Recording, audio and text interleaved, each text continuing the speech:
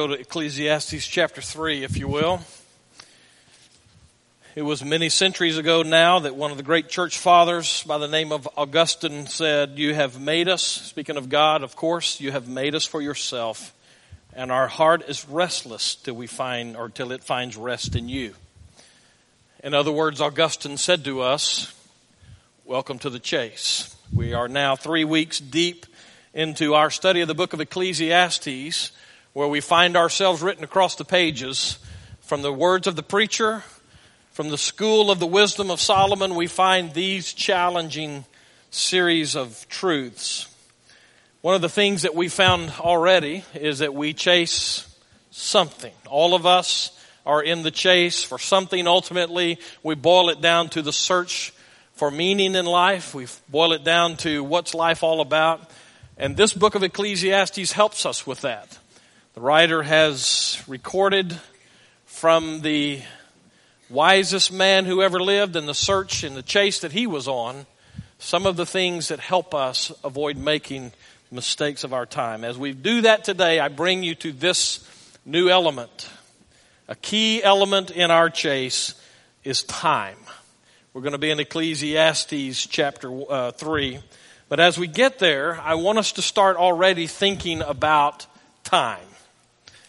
Now, I put a deal out on Facebook yesterday just to get your help a little bit. The basic idea behind it is that time is so much a part of our lives that poets and songwriters historically have pulled in the idea of time and our challenges with it, and they are not all that positive in their summary judgment most of the time. Let me give you an example of that. By the way, y'all gave me things like Jim Croce, and my brother gave me Pink Floyd, which is typical of my brother. But this occurred in my high school senior English class. I told the first service, I tell you that I had an English class as a senior just to let you know that I actually took English, even though you wouldn't know it by the way I talk most of the time. But in this senior English class, our teacher gave us an assignment that if she ever could have given an assignment that I had absolutely no point of reference with, it was this one. We were supposed to go out and find a poem that spoke to us. And now, first of all, I had heard the word poem before, but I had no idea what it was all about. And I don't remember how I did on that assignment. I'm sure that it was rather underwhelming the way I came across. But I will forever remember the guy who clutched it. You know what I mean by that? There's always a moment in your public school career where somebody clutches it and you sit back going, man, I wish I'd have been the one doing that. Here's the deal. Our teacher was a Pentecostal lady, loved the Lord. My mom knew her outside of school, and we knew that she loved the Lord, and she was very involved in her church and Christian faith. And she was one of those old maid school teachers, and she just gave herself to the Lord and to her students. That's just who she was. And so the picture of her is typical for that time and that particular approach to church. And my friend, now his name was Jimmy Carter. He was not the president that some of you are thinking about. This is a guy that I used to run with and got in a lot of trouble with before it was all said and done. But Jimmy Carter was the kind of guy who was always pushing the edges. You know what I mean by that? Always pushing buttons for teachers and that kind of thing. And he got up for this assignment, and he started quoting these words: ticking away the moments that make up a dull day, fritter and waste the hours in an offhand way, kicking around on a piece of ground in your hometown, waiting for someone or something to show you the way.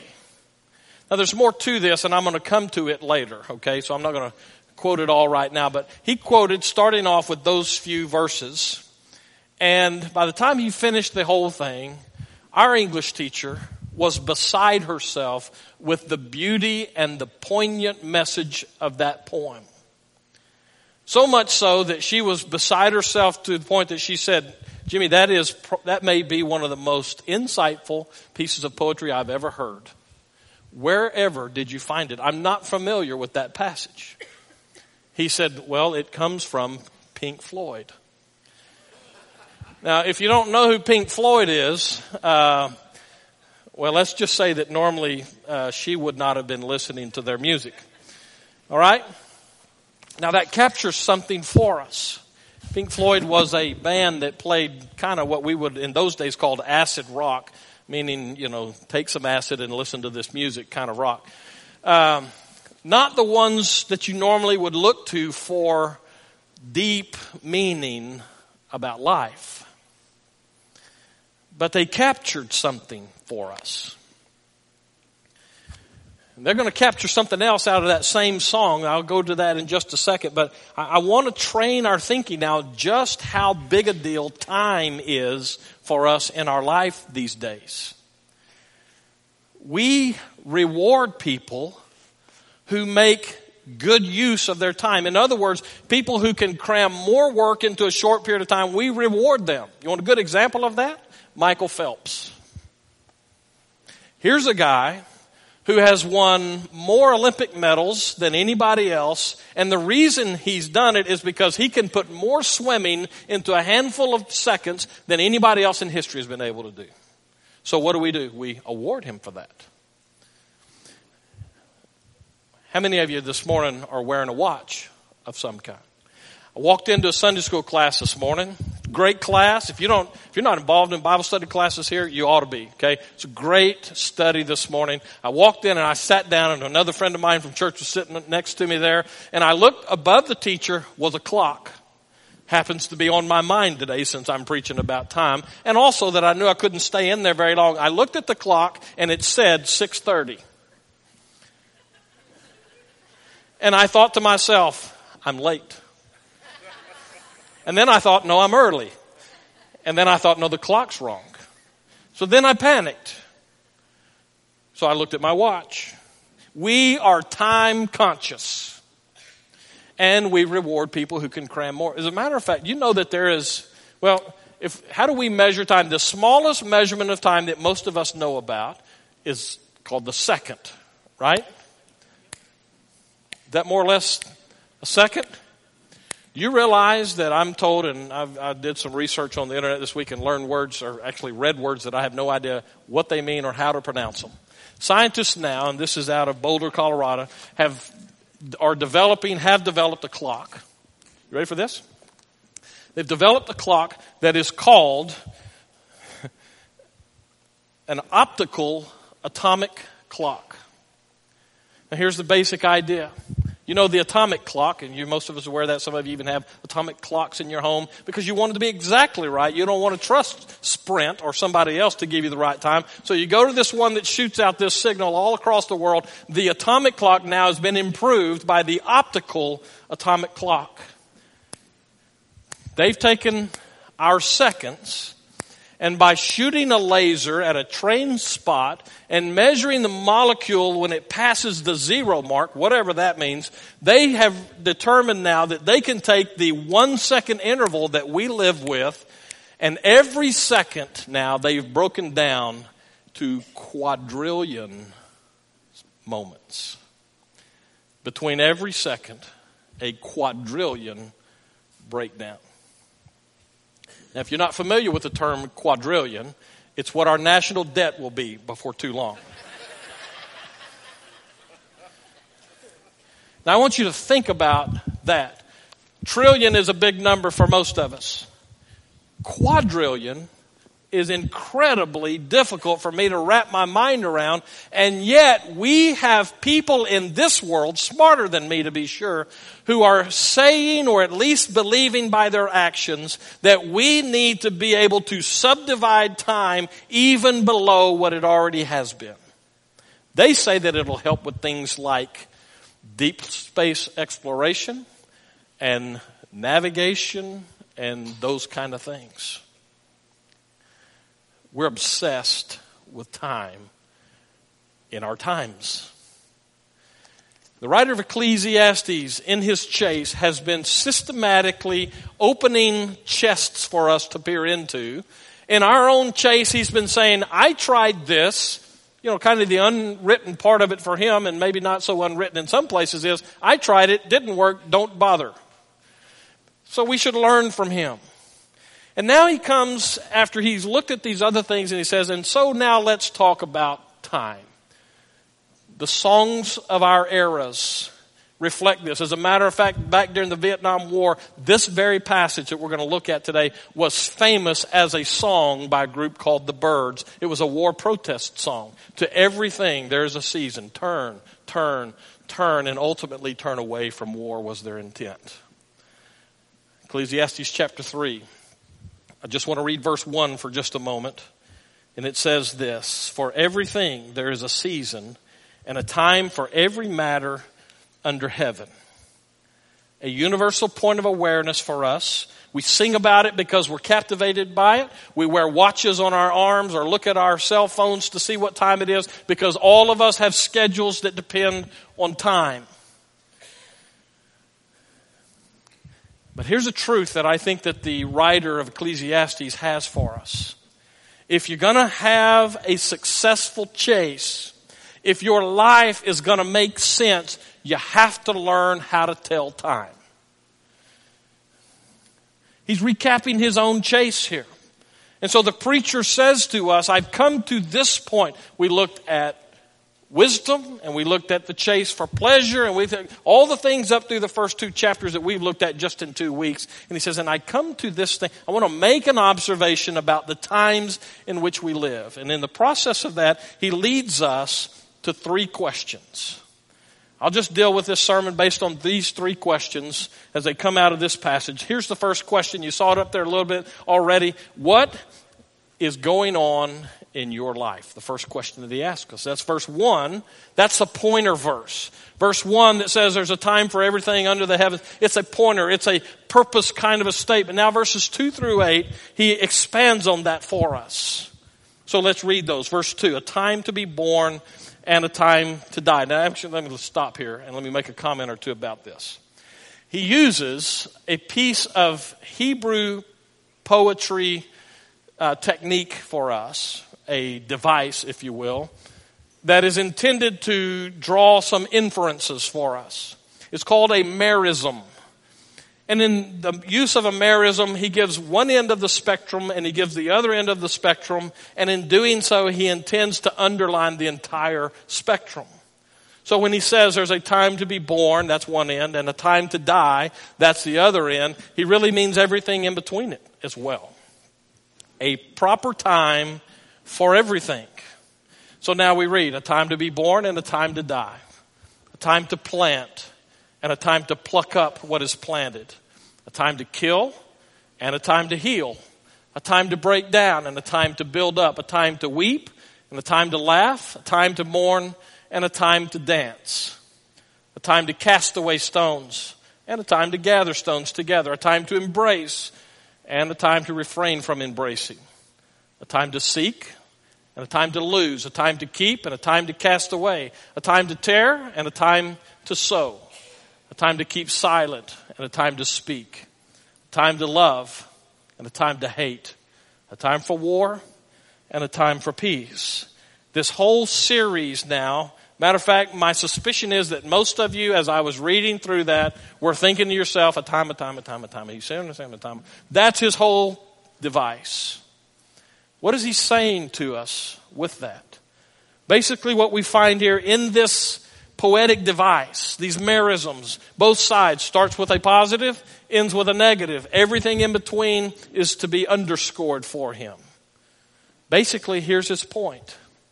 Life is timely. Look back through that part of your Bible, those few verses that we read. Those are just realities about life. There's things that tend to be, at least in the world that he lived in, those were normal kind of things. There's nothing in there that is particular to a particular group of people. It's just the normal experience for all of us. Life is about time. But let's get a little specific for a second. I don't want to spend a whole lot of time in these things. There's a bunch of them, and we could just pull them apart and all, but let me just give you a couple of examples of how timely his words are for us. Remember, the first question is, what is going on in your life? And so he starts off with, there's a time to be born and a time to die. We get the time to be born part real well. I've told you every week now for a number of weeks that I have a new granddaughter. But my granddaughter's getting upstaged these days. We'll have none of that, but some people are trying. For instance, day before yesterday, I think it was, Teresa's oldest sister had her fourth grandchild. Her middle son and his wife had a baby. Her name is June. She weighed 9 pounds, 14 ounces. The Cowboys are recruiting her already. So she's now the star of the family. We like births. Today, during a welcome time, Jason Drum brought their new baby down so that I could see him. Right? Don't we love the birth stuff? Okay?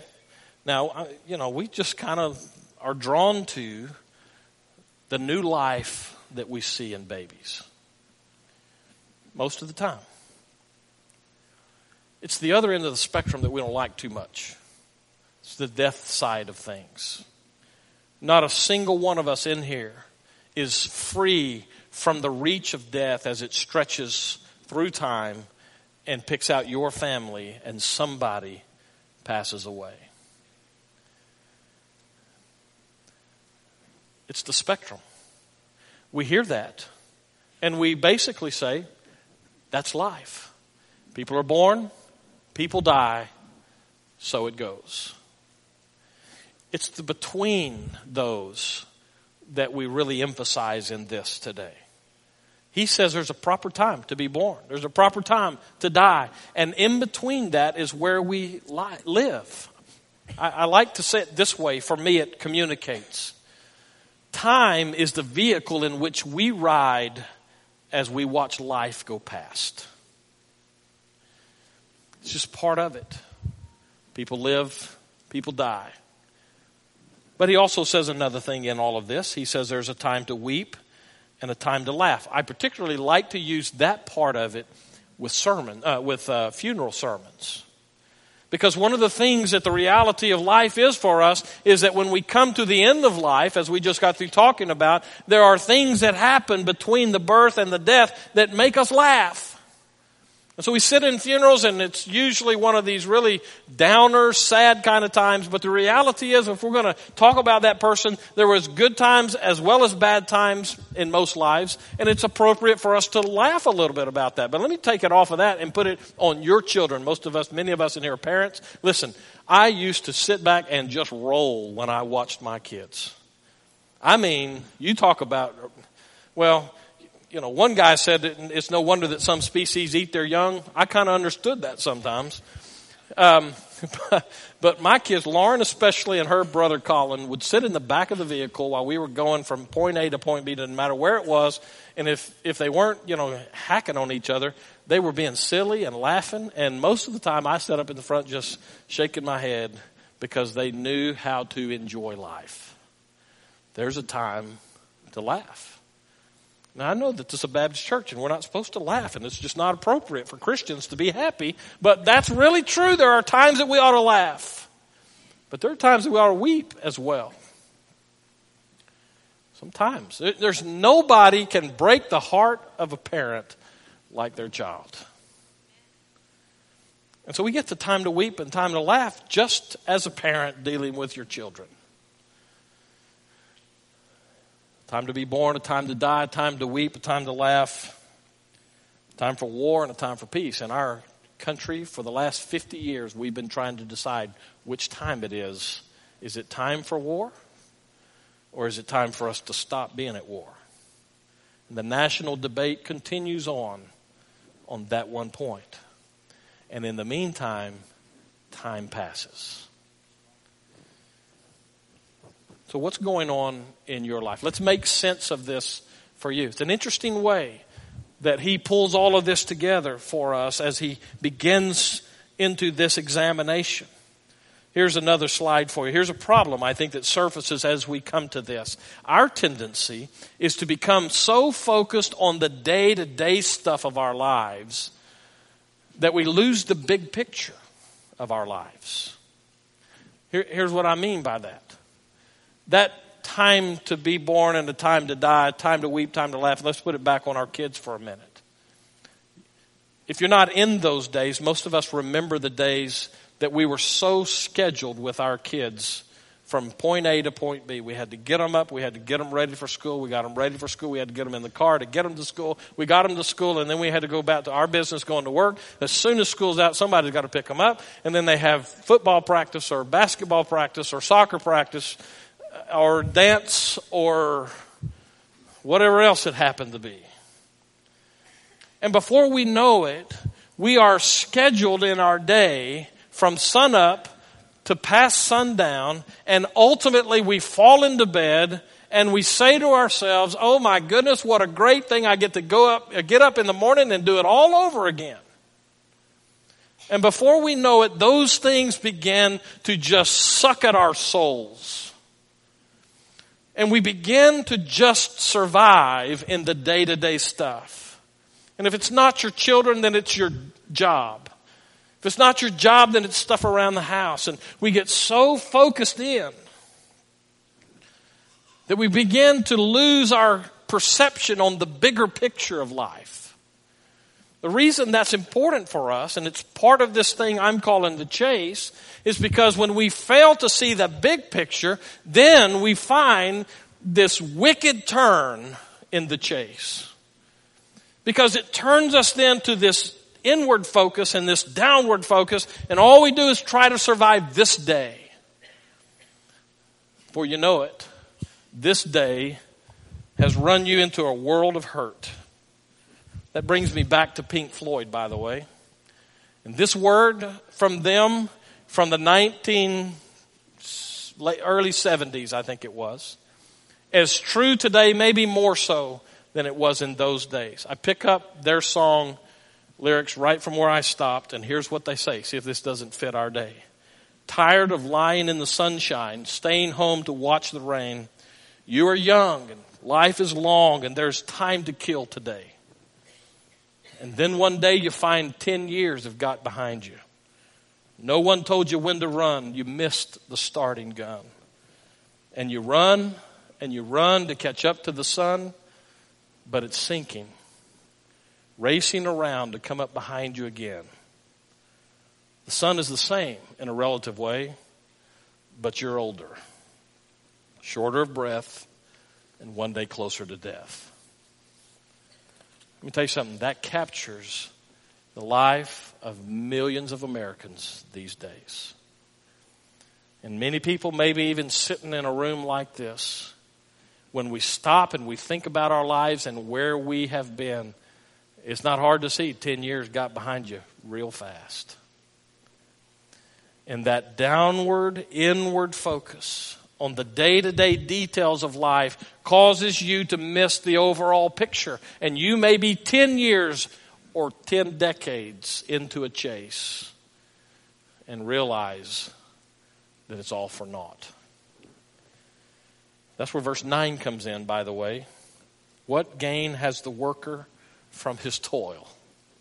He goes back to what he said in chapter 1, verse 3. In his summary of the whole thing that he said, he looked at it, he said, vanity of vanities, all is vanity. He asked this question in the final analysis, in all of this work that I do, what do I have to show for it? And he repeats that here in this chapter again. Through the ebb and the flow of life, ultimately he says, what use is it all? See, I think that's where we're tending to be stuck in time. That downward look that I'm talking about, the focus on the details rather than the bigger picture. That's why I ask you this question. What's going on in your life? Seems like a simple question. But it really demands of us that we step back from the day-to-day, from the grind, from the tireless and yet tiresome drive, and step back from all of it and take an inventory of our lives and say, what is going on in my life these days? You can get so consumed with the schedule that in the final analysis you lose your proper focus. So that's the first question. What's going on in your life? Is it possible for you to see your chase? Or are you consumed with the details of the day? Second question that he asks us here, or that we need to ask because of what we see, this comes from verse 10 through 12. Here's the question. Based on your answer to the first question, what was that one, by the way? What's going on in your life? The next question is, where's God in that? Now, this is not the first time you've heard this question from me, because this is a fundamental question in life for us. Okay? But in this case, based on what he said to us, in the ebb and the flow of life, from the birth to the dying, from the tearing down to the building up, in the middle of all of that stuff, what's going on in your life, and where's God in the midst of that? How do you make sense of life? He doesn't seem to be able to make much sense of it in verse 9, but verses 10 through 12 help us a little bit. So here's another thing I want you to get. Let's go ahead and read those verses, 10 and 11 at least. He says this, I have seen the business that God has given to the children of man to be busy with. He has made everything, by the way, verse 11 is a huge challenge. We're going to tear it apart here in just a second. So listen closely. He has made everything beautiful in its time. Also, he has put eternity into man's heart, yet so that he cannot find out what God has done from the beginning to the end. Here's the basic thing. When I ask you, where's God in the life situations that you have, here's essentially what I'm saying to you. We must learn to see God's hand in our life situations. Did you catch that? Now, that's easier said than done. Where's God in your situations? When you back off from that, it basically drives this point home. We've got to learn. You and I both have to learn to see God's hand at work. Now, there's an implication in that. I'm implying, actually, I'm just flat out stating it, that God is involved in your situation. But that's where we start struggling a little bit. He challenges me. Okay, this is a good time for me to get off my preacher high horse. Make sure you recognize that I'm right down there in the trenches with everybody else. I have a problem wrapping my mind around some of what he's saying here. First part of verse 11. He has made everything beautiful in its time. Now we got to get the sequence of the argument right to get this, okay? Verse 1, he gives that overall statement. Verses 2 through 8, he expands on it a little bit, gives us the examples of what he's talking about. But now we come to this statement. Basically what we've seen in the first part of it is God's involved in all of this. But there are some times in life that it's hard for me to see that it's beautiful. Is that true? Let me give you an example of that. I don't remember how many years ago now. It's been a number of years ago. But I remember getting a phone call from my parents stating to us that my mother had been diagnosed with bladder cancer, and they didn't know how extensive it was, and so they were going to take her into a procedure in Huntsville over here in the hospital, and they didn't know what they were going to find. Now, I knew already that her father had died from cancer, and her older sister had died from cancer. And she had had some cancer issues earlier in her life and had extensive surgeries tied to that. And so in my mind, I'm thinking, this is not good. And so I climbed in my car the day before she was to have that procedure. And I drove from the Rio Grande Valley to Huntsville, about a 7-hour drive. I got to be honest with you. It didn't seem such a beautiful time to me. As a matter of fact, it was in that 7-hour stretch that I had a pretty serious conversation with God. Back and forth, this doesn't seem right, God. And okay, it wasn't back and forth. It was a one-sided thing. And I was saying, God, what are you doing? This is not right. My mind went through all of the arguments that we go through in times like that. Here's a lady who has endured at the hands of her 2 sons, if nobody else, enough heartache and grief for a lifetime for 3 different ladies. And yet she walked with the Lord through it all and held up God as our standard all through the case of it. And through that whole process, 7 hours worth of driving, it was me complaining to God, how could this happen? No, that's not right. How could you let this happen? And the preacher has the audacity to say he has made everything beautiful in its time. I struggle with that just a little, to be honest with you. Well, at least on the surface, I do. By the way, here's a good rule of thumb for you. When you find things like that in Scripture that you struggle with, go ahead and be honest with God about it. Okay? He's big enough he can handle it, first of all. He wrote it. He knows what he means. Secondly, he made you. He knows what you're thinking, so you might as well share it with him. But also, I promise you, there's always more to it. And if you're willing to ask the questions, he will take you to a good answer. And in this case, here's what I think I got from all of that. Now, it wasn't immediate.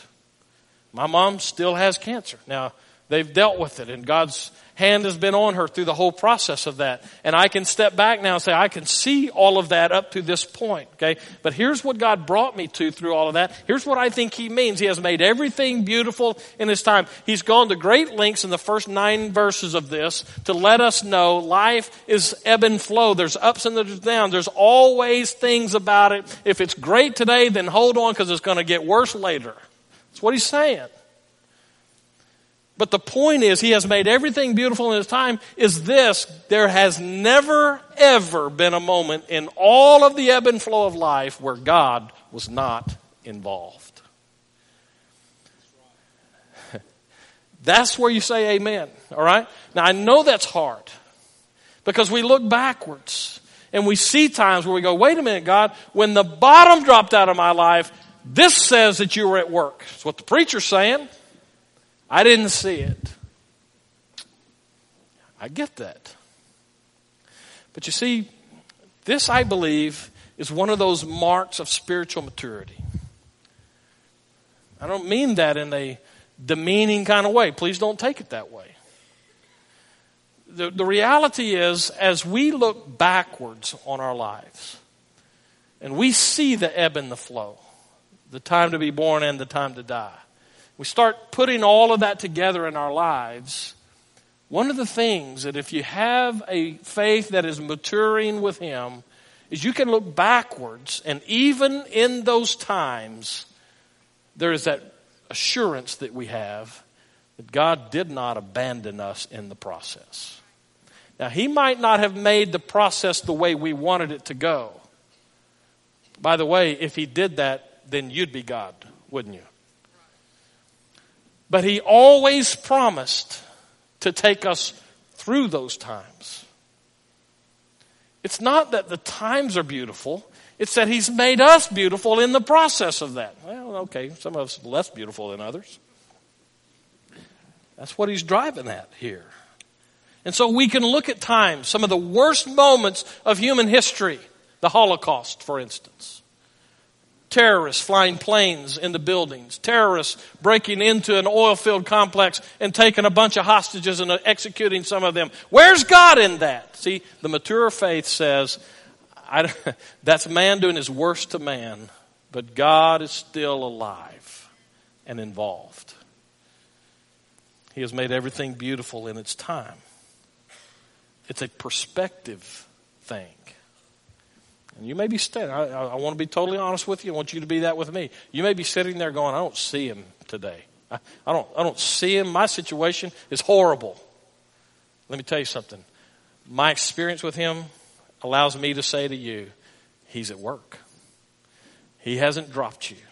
He didn't bring you this far just to drop you now. He's alive. And he cares. Here's the next thing. He also set eternity in the hearts of men. I think this is a statement that he gives us that helps us with the one I just made. We're different from the plant and animal kingdoms. We have a perception of time. He sets eternity in our hearts. We understand that time passes. So the ebb and the flow that we find in verses 1 through 8, now he says the only reason we can see that is because God allows us to see that. You ever wonder what your dog thinks and does while you're gone during the day? Now think about that. I have had days where I leave. Now Teresa has a dog. She's just barely big enough for a good taco. But now I can say that here. I can't say it where I used to live because that would have been a taco. Her dog weighs about 1/8 of an ounce. Okay, I don't know. It's the smallest dog I've ever seen. Right, and this dog has energy to match her size. She does nothing. I mean, nothing. And I have had days where I leave the house and she is in her dog spot. And I'll come to work and work all day and go back home in the evening and she is in the exact same spot. And when I walk in, she raises one eye and looks at me a little bit and then kind of acts like I'm not there, which is another way of saying, please don't bother me. Now, my mind thinks in all of this time, is she aware of what has happened in the world? You know what the answer to that is? No. She's a dog. She doesn't have to get the time thing. This verse helps us because the preacher says that God has placed eternity in our hearts. We have a perception of time. It helps me then when I go through the negative side of the spectrum. Because I know that this is not the end of it all. Now, sometimes I convince myself, this is it. I'm going to die. My dad used to say, I get in a tough spot. My prayer to God is, God, you better do something. You're going to lose a good preacher down here. You know what? We all pray that. We take off the good preacher and put the good whatever you do for a living. And that's your prayer sometimes too. God, if you don't come through, this world's going to lose a great person. But you see, our reality is internally built into us, we understand that there is the passage of time, the ebb and the flow. And he's made everything beautiful in his time, which means that God has allowed us to see those things. And in the process of that, we know that this too shall pass. The good news is that if you're going through a hard time this morning, it'll get better. At least when you die and go to heaven, it'll be better. Right? The bad news is if you're on top of the world today, you better suck it up because the bottom's going to drop out pretty soon. Reality. The preacher says, and God is alive and at work through all of it. And the bottom line is the last part of that verse. I'm out of time, so I'm going to cut to the chase. He says, and it's for the fear of God. That word means reverence. It doesn't mean shrinking back like God's going to step on you or something like that. It means that as we survey history and the ebb and the flow of our lives, we see God's hand in it, and it causes us to fall on our face before a holy God and say, blessed is the name of the Lord.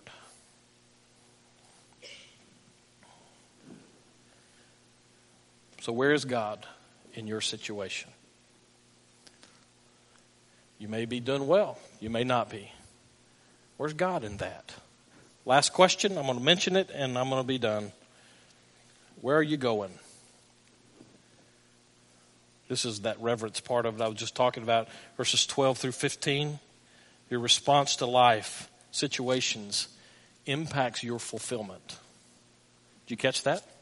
In your chase, how you answer the first two questions definitively gets to how you answer the last one. If you don't see God in it, your chase has just got longer. But if you can look at the situation of your life and draw it down to say, you know, God's at work here. My life's up, my life's down, my life has had the whole spectrum. Blessed be the name of the Lord. Then you're getting there. Verses 12 through 15, he comes to some weird kind of summaries for us. Says some things that we kind of looked at before. Essentially, he says, eat, drink, and be merry. How can you do that? And he says it's because God's in it. There's your answer to your chase right there. He pulls back the cover just a little bit. He'll pull it way back when we get to the final chapter of this book. But right now he says all the stuff of the time of your life. Where's God there? So what's going on? End where I started. In your chase, you better learn how to tell time. Let's pray. And so, Father, we come before you once again. Same place as always, just needy. We need your perspective. We need assurance of your presence. We need to get real with you. So we pray that you'd help us to do that. Even now. Father, I know we look out across a crowd like this. Some of us got some rough stuff. It's hard to see your hand. Some of our lives are full of darkness now, as much that we couldn't even see your hand if it hit us in the face. Times like that, Father, we need just to have the ability to just trust. So I pray that you would give each of us what we need in this moment to discern the times rightly. That we would live lives that are not quiet and desperate, locked in time and yet out of time. But rather, these would be days for us where we can have a fresh awareness of just how involved you are in our lives. Burn that so deeply in us, Father, is our prayer, that when we hit those hard times and those dark times, that we can hold on to what we know has always been true and trust you even in the hardest of places. Father, for some that means an immediate return to you. Some of us means a first time coming to you. Right now, we pray that your Spirit would have freedom in our lives to do what you want. In Jesus' name.